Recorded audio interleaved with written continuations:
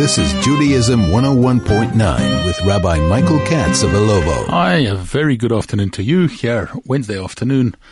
As usual, 2:09, coming to you live from the studios here at Chai FM. It is Judaism 101.9. Just the other day we had a bar mitzvah in our shul. And at the bar mitzvah there were several people who clearly were not from the Jewish community. And overhearing some comments between a couple who was sitting quite near me at the time of the bracha of the Kiddush. It was quite interesting to hear a non-Jewish take on what goes on in our shuls. Not all of it, I suppose, could be taken as being that complimentary. There were comments about the fact that it had a warm atmosphere. Well, that is wonderful to hear.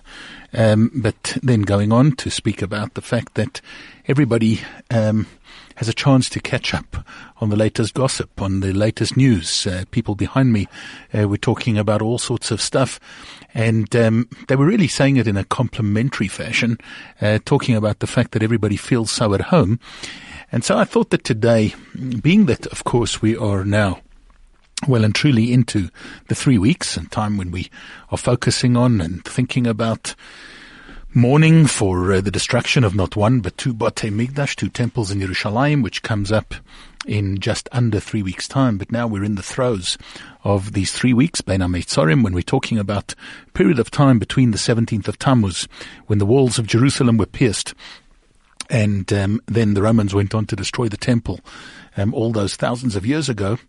Perhaps it is an opportunity, a chance here on Judaism 101.9 to review a little bit some of the things that we should or shouldn't do in a shul, behavior within a shul, and perhaps to take you through, if we may, some of the stuff may seem to be very, very trivial, and some of it may seem to be very I don't know what the word is, a little bit dogmatic in some way.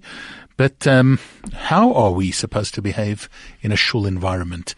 And are all shuls the same, or do some of them have special rules? If there is a place that is sort of the old style shul with the fixed pews, is that very different from the atmosphere in a shul that has movable tables or chairs?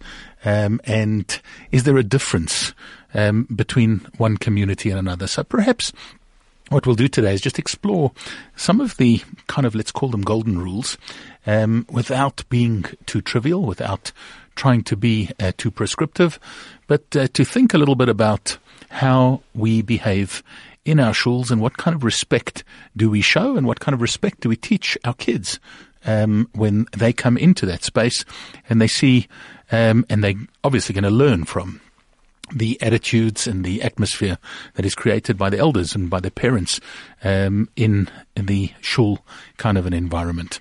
So let's begin with the fact that a shul is a sacred place. There's a lot of debate going around lately, people talking about the Western Wall and what kind of atmosphere there should be at a place like that. Well, obviously the Western Wall, representing our Beit HaMikdash, our temple, gives us a tremendous amount of idea from the original as to how behavior should be, how we should behave in that kind of an environment, what the attitude and the atmosphere should be in that type of environment. I'm always inspired by the idea that people have, and to open with this idea that in a shul there is part of our well-founded Jewish tradition that when we are kissing the Torah, or the idea of kissing the Torah rather, is really and should be the only thing that we do kiss in a shul.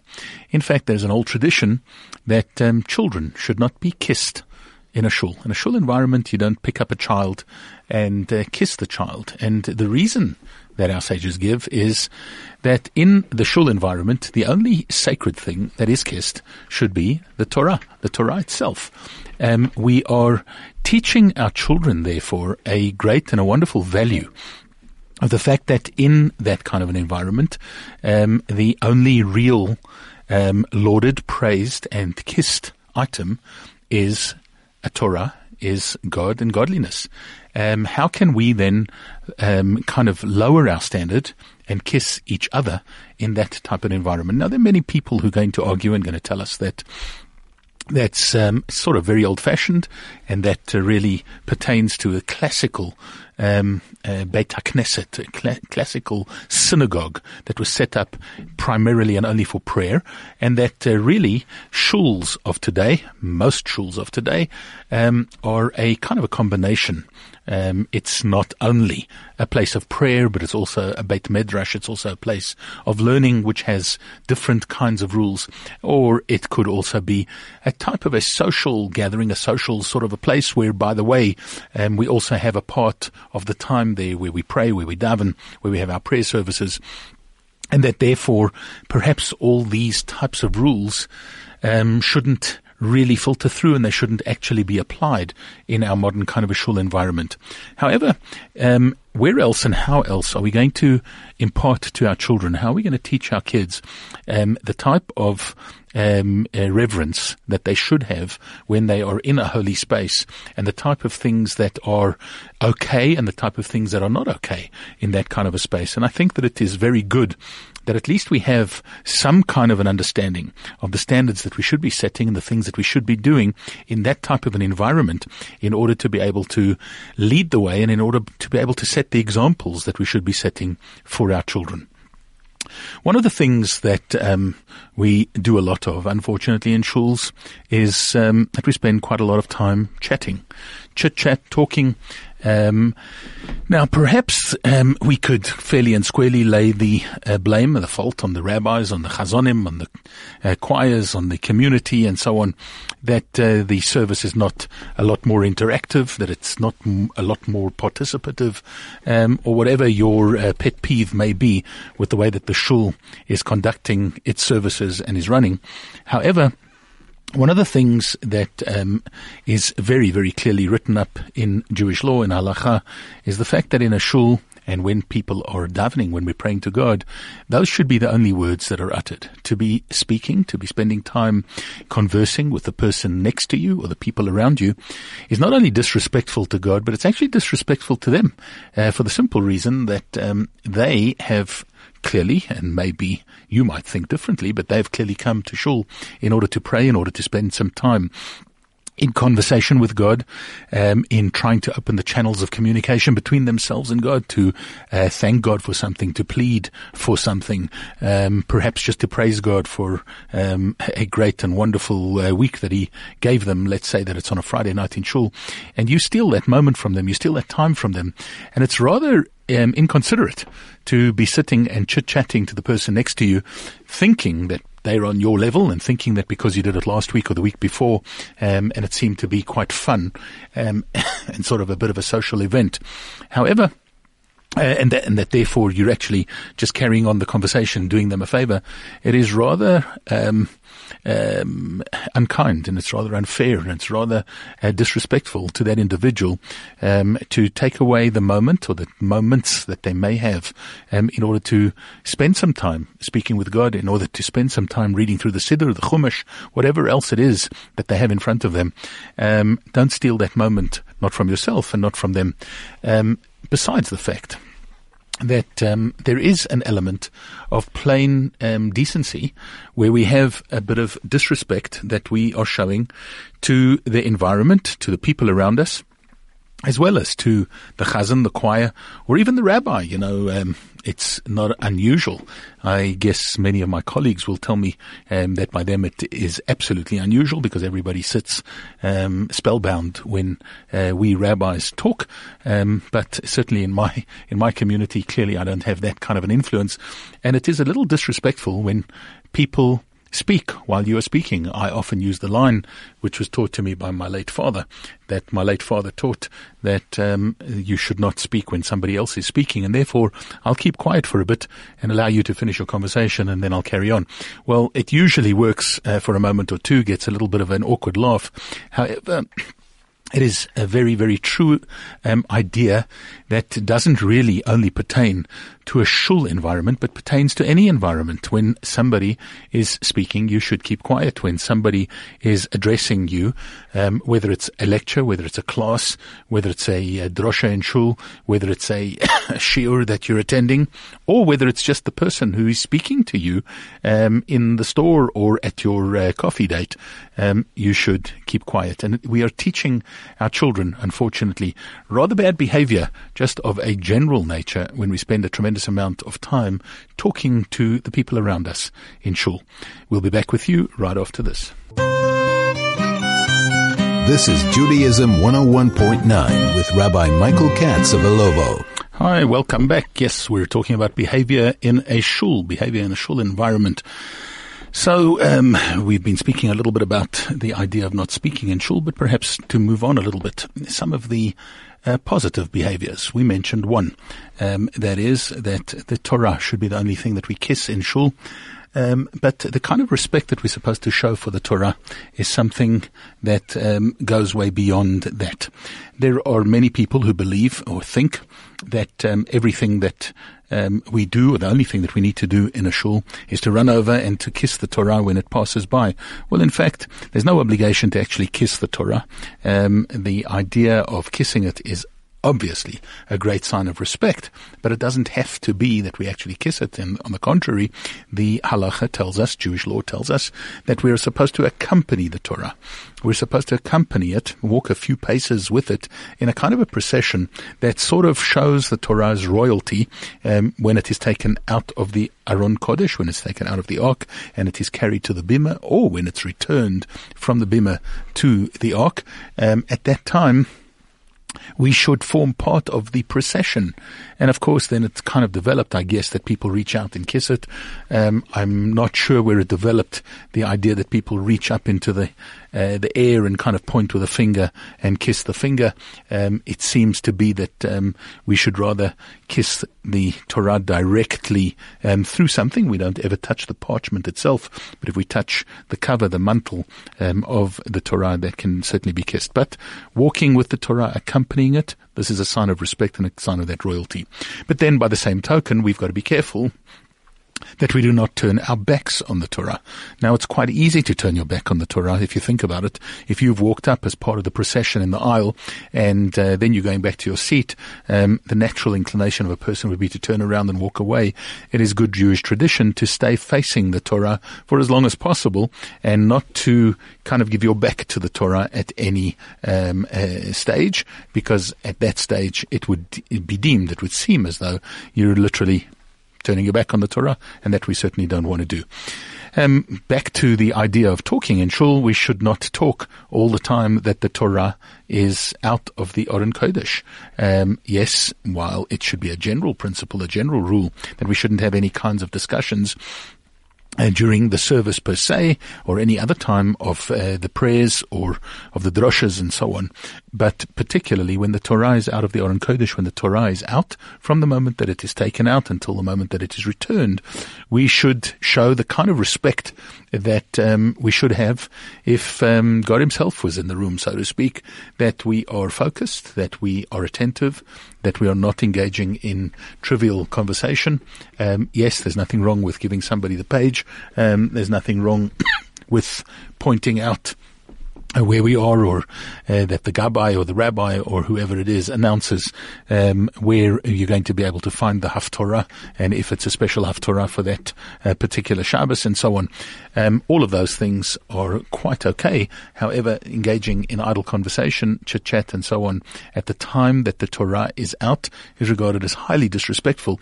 And once again, I'm concerned about the fact that we are teaching our children a lack of respect for things that are holy, for things that are sacred, particularly for the Torah. It needs to be revered in all senses.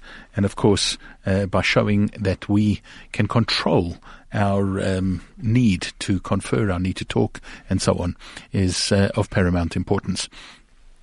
When we think about a few other things that pertain to the Torah itself, we know that when a person is given an aliyah to the Torah, when you're called up, one should walk up to the bima, to the Torah, by the shortest possible route. and walk down by a longer route. So in other words, to walk up, if you're sitting on the right-hand side, you would not walk up from the stairs on the left-hand side, or vice versa. You go up from the closest side, and you go down from the opposite side of the bima. In other words, once again, showing the nearness, and the affiliation with the Torah, the fact that we want to be close to it, and the fact that we want to get there as quickly as possible, but that leaving is difficult, that departing from it is hard. Now, if you imagine or just think about, in that simple rule, the kind of message that we are giving to children, that kids, that people around us learn just by that kind of a behavior. It ingrains within the participant, it ingrains within the child, it ingrains within the student the concept and the idea in a very, very real fashion, that it is so much part of us that we understand that this is something that we've got to do in order to show an affiliation, a nearness, a love, and a respect for the Torah in the way that we accede to it and the way that we descend from the bima after we've had that aliyah. Of course, all the time that we're in shul, that we're in a shul environment, we should keep a yarmulke on. Now, once again, we need to try and get that's of course for the men, the guys, right? The women are supposed to cover their hair as well. Once they're married in a shul environment, supposed to be perhaps all the time, but at least in the shul environment, it has become a little bit of a misused or unused kind of an ideal that women of old used to have a little bit more. I think that when you go to shul that you would wear a head covering. There's nothing wrong with that, and it should be done. It should be encouraged. But guys are supposed to wear a yarmulke. A yarmulke should be worn from a child of aged 3 upwards, all the way through, of course. Everybody should wear a yarmulke, head covering. And of course, this is a sign from a Jewish point of view of modesty. The fact that we're not taking pride in our latest hairdo or hairstyle or gel and so on, but we're quite keen to demonstrate and to show that in front of God we are modest, that we are lacking in or diminishing in that extended display of pride, of arrogance, of self-centeredness. And that is actually what the yarmulke represents. Of course, it represents the fact that there is something and someone, a God, above us. The idea that there is something on top of me. I am not the ultimate boss. I am not in charge. It's not all about me. And once again, filtering through a message to our children and to those who we are trying to raise in the correct and the proper fashion, that there is a discipline and there is an authority and there's a higher authority, a higher being. There's a creator above us who we show that ultimate respect to. And it's not all about me. It's not all about my pride or my prowess, but rather about an affiliation, an idea, and a subservience to God and to godliness. If we think about shul behavior and we extended it just a little bit more, perhaps we could think about and talk about the times of coming in and out of the shul. Well, here we have a few rules, a few important things that you may or you may not know, and that is that at certain times it is incorrect to be walking around in the shul. Well, this is usually the time when the community is standing up, kind of facing forward, either engaged in the private Amidah prayer or engaged in the first part of the repetition of the Amidah when we're saying something called Kedusha. The Kedusha prayer, which is said as a part of our Shachrit and Mincha, as part of our Musaf as well. So it would be said a couple of times on Shabbat and so on.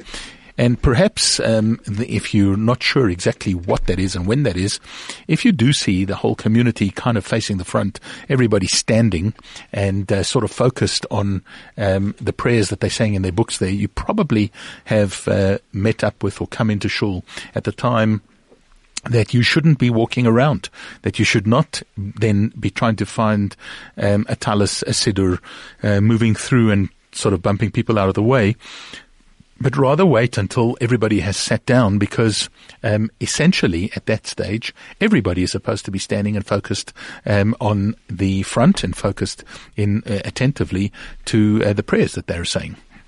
And therefore, at that time, don't enter into the shul, don't walk around, and certainly don't engage in conversation with anybody.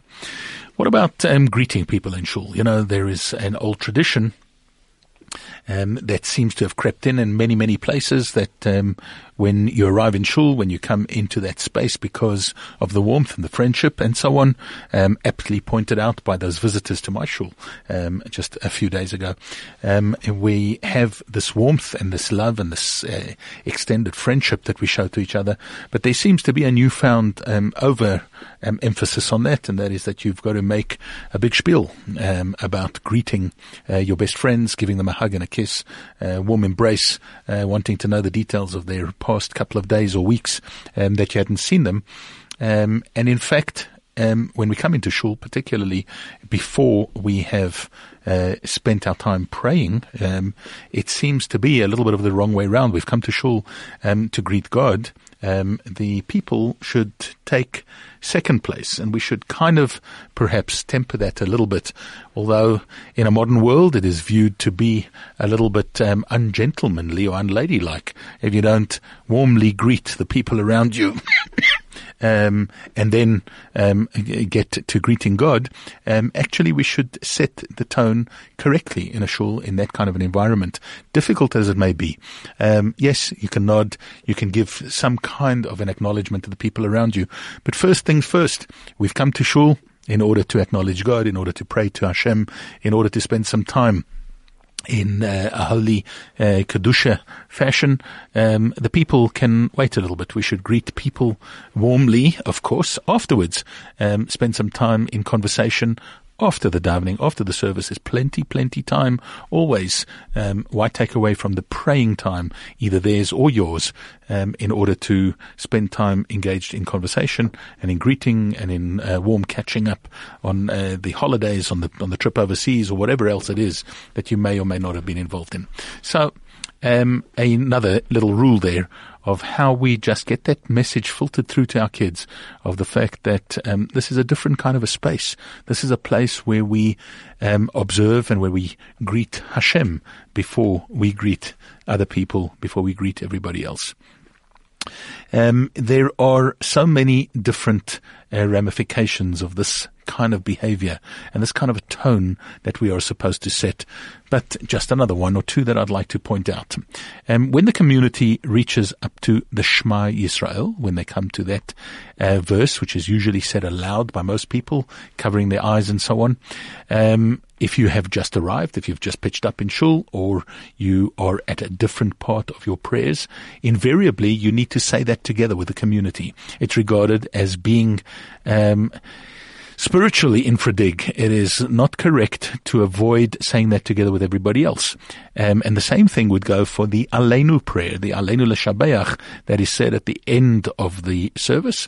Of course, as pointed out before, probably one of the oldest prayers in the Siddur, the prayer that was said and composed, we are told, by Yeshua, at the time of the advent of the Jewish people to Israel through the conquest of Jericho, of Jericho, that the people were marveling at their great strength and incredible power, and he needed them to come down to earth a little bit by pointing out that this was something that God had done. Aleinu l'shabeach, we need to give praise to the Almighty, who has seen to it that we should be triumphant.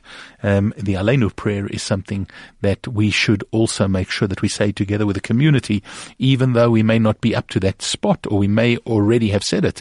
It is something that needs to be done together with everybody else. So there are a few pointers like that, and you may not necessarily know exactly what they are and where they are. Perhaps it's a good opportunity and a good idea to find out those things that need, of necessity, that need to be said together with everybody else, and therefore you don't want to look like, never mind the great ignoramus, or not know what goes on in the shul kind of attitude, but rather to have some very, very clear directives and direct pointers as to how you are supposed to behave and what you're supposed to do in a shul environment. There are a number of other very, very important features of shul attendance and of being involved in the shul environment that would warrant some kind of a mention as well. The idea of sitting in the same place, it is a tradition that Jews pick a place that they feel comfortable in shul, or they have a seat. Now, we don't have to go as far as having our names on the seat and being absolutely strict on the fact that nobody may sit in my seat. It's not really about nobody sitting in my seat, but it does tell us in Jewish thinking that we should always try and pray in the same place, not only in the same shul, in the same kind of environment, but even within the shul. We should have a preferred spot there. I guess the origin of this is the idea that we should not have to be walking around finding a seat, but rather we know exactly where we're going, that we are in that kind of environment quickly, and that we're not distracted. We're not then having to see if the bench works, or if the cubby opens, or if there's a siddur there, and so on, but that we're kind of comfortable in that environment, that we've been there before. We know the look of it. We know what's to our right. We know what's to our left, and we can quickly settle in to our prayers. So a couple of other important pointers, and we'll be back with you right after this. This is Judaism 101.9 with Rabbi Michael Katz of Ilovo. So we've been talking about various different behaviors and techniques and things that we're supposed to bear in mind in the way we behave in a shul kind of an environment. I thought it particularly appropriate during these 3 weeks, but there is a question that has come through, and the person has asked, if a person is about to come out of Shloshim, is the no shaving rule extended by a further 3 weeks? Well, it may not necessarily be by a further 3 weeks, but I get your drift.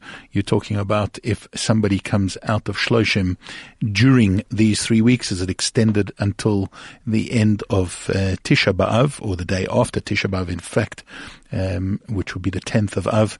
And the answer is yes, unfortunately. While it seems to be a little bit of a longer period, we cannot take haircuts, we cannot shave during the 3 week period. However, I would suggest that you do have a discussion with your own rabbi, because there may be certain extenuating circumstances, such as business that may be affected by it, and so on. But discuss it with your rabbi.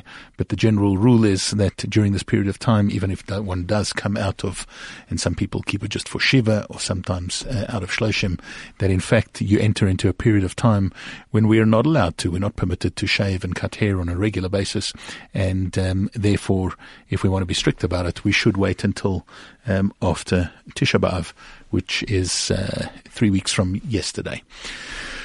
Just to carry on with our concepts that we've been discussing about shul behavior.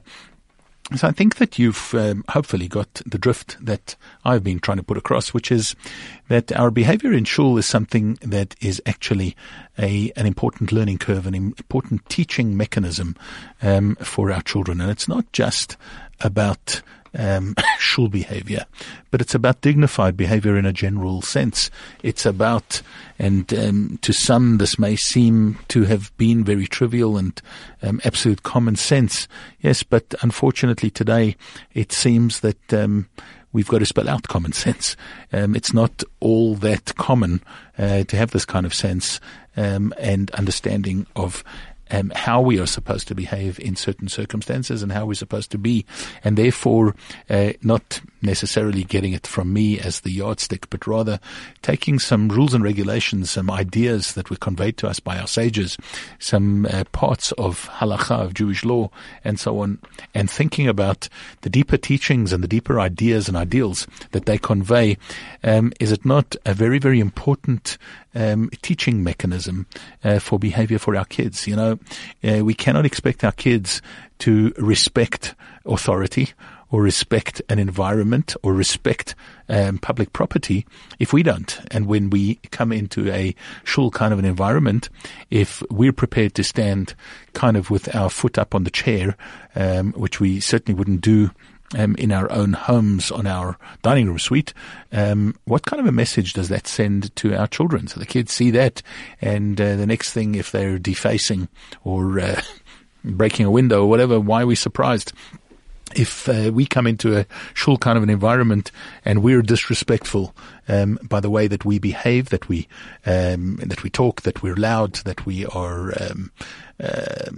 not on the kind of most appropriate shul type of behavior at the time, how do we expect our kids then to not only behave correctly in that environment, but in all environments where there should be a type of a discipline or authority or respect, whether it's for teachers or for headmasters, headmistresses, or for anything else that may be deemed authoritative and you would want your kids to behave in a certain fashion. So all of these things really are perhaps deemed to be common sense. Perhaps some would regard them as being things that you know anyway, and what are we carrying on about them for? Well, I think that it's a very important part of a kid's upbringing that they have that kind of a feeling and they have that kind of an atmosphere and attitude that is displayed not necessarily only by the powers that be, or the people in charge, or the authority, or the rabbi, or the chazan, or the shamus, or whoever else it is that is tasked with laying down the rule and the law within that kind of an environment, but that in fact it is something that is incumbent upon each and every one of us as parents, as adults, as therefore leaders within our own environment and our own standing, that we need to know that this is a way that we need to behave, because we're setting an example that others are going to imitate, and our children are going to grow up not knowing any better as to how they should behave. Back with you right after this. This is Judaism 101.9 with Rabbi Michael Katz of Ilovo. Hi and welcome back. Yes, just summing up our idea for today of shul behavior, of the way that we behave in shul. Well, some would want, and somebody has said here, perhaps we should do a little bit of this on how we behave, never mind in shul, but how people behave at the bracha, how they behave at the kiddush. Well, if you think about the fact that in this country we call the little meal that we have immediately after davening, most places around the world call it a kiddush, time that kiddush is said. In South Africa it's best known as a bracha. I think that perhaps it comes from the fact that on Shabbat we don't have enough brachot to be mashlim, to complete the 100 blessings that we're supposed to say each and every day, that each Jew should target and try and say, because we are saying shorter prayer services. You know, we have 19 prayers said 3 times a day in our amidas, and that goes a long way to make up the 100 brachas, the 100 blessings that we're supposed to say every day. If we think about on Shabbat, there are a lot fewer of those blessings that are said. We don't say the 19, and therefore we need extra blessings. So perhaps the concept of a bracha is the opportunity to spend some time before we actually sit down and go to the meal, of eating all sorts of different foods on which we're going to be saying separate brachot. We're going to say a blessing on the cup of wine. We're going to say something on a piece of cake. We can maybe say something on a fruit, and then something on a vegetable that perhaps we will eat, and so on, that we get different brachot. So it's quite a nice word, I think, that we call it a bracha. It's a time, maybe it should be called a brachot. It's a time for saying blessings. Perhaps that's where it comes from. We've got to remember that therefore the bracha after shul should have some kind of a sanctity attached to it as well.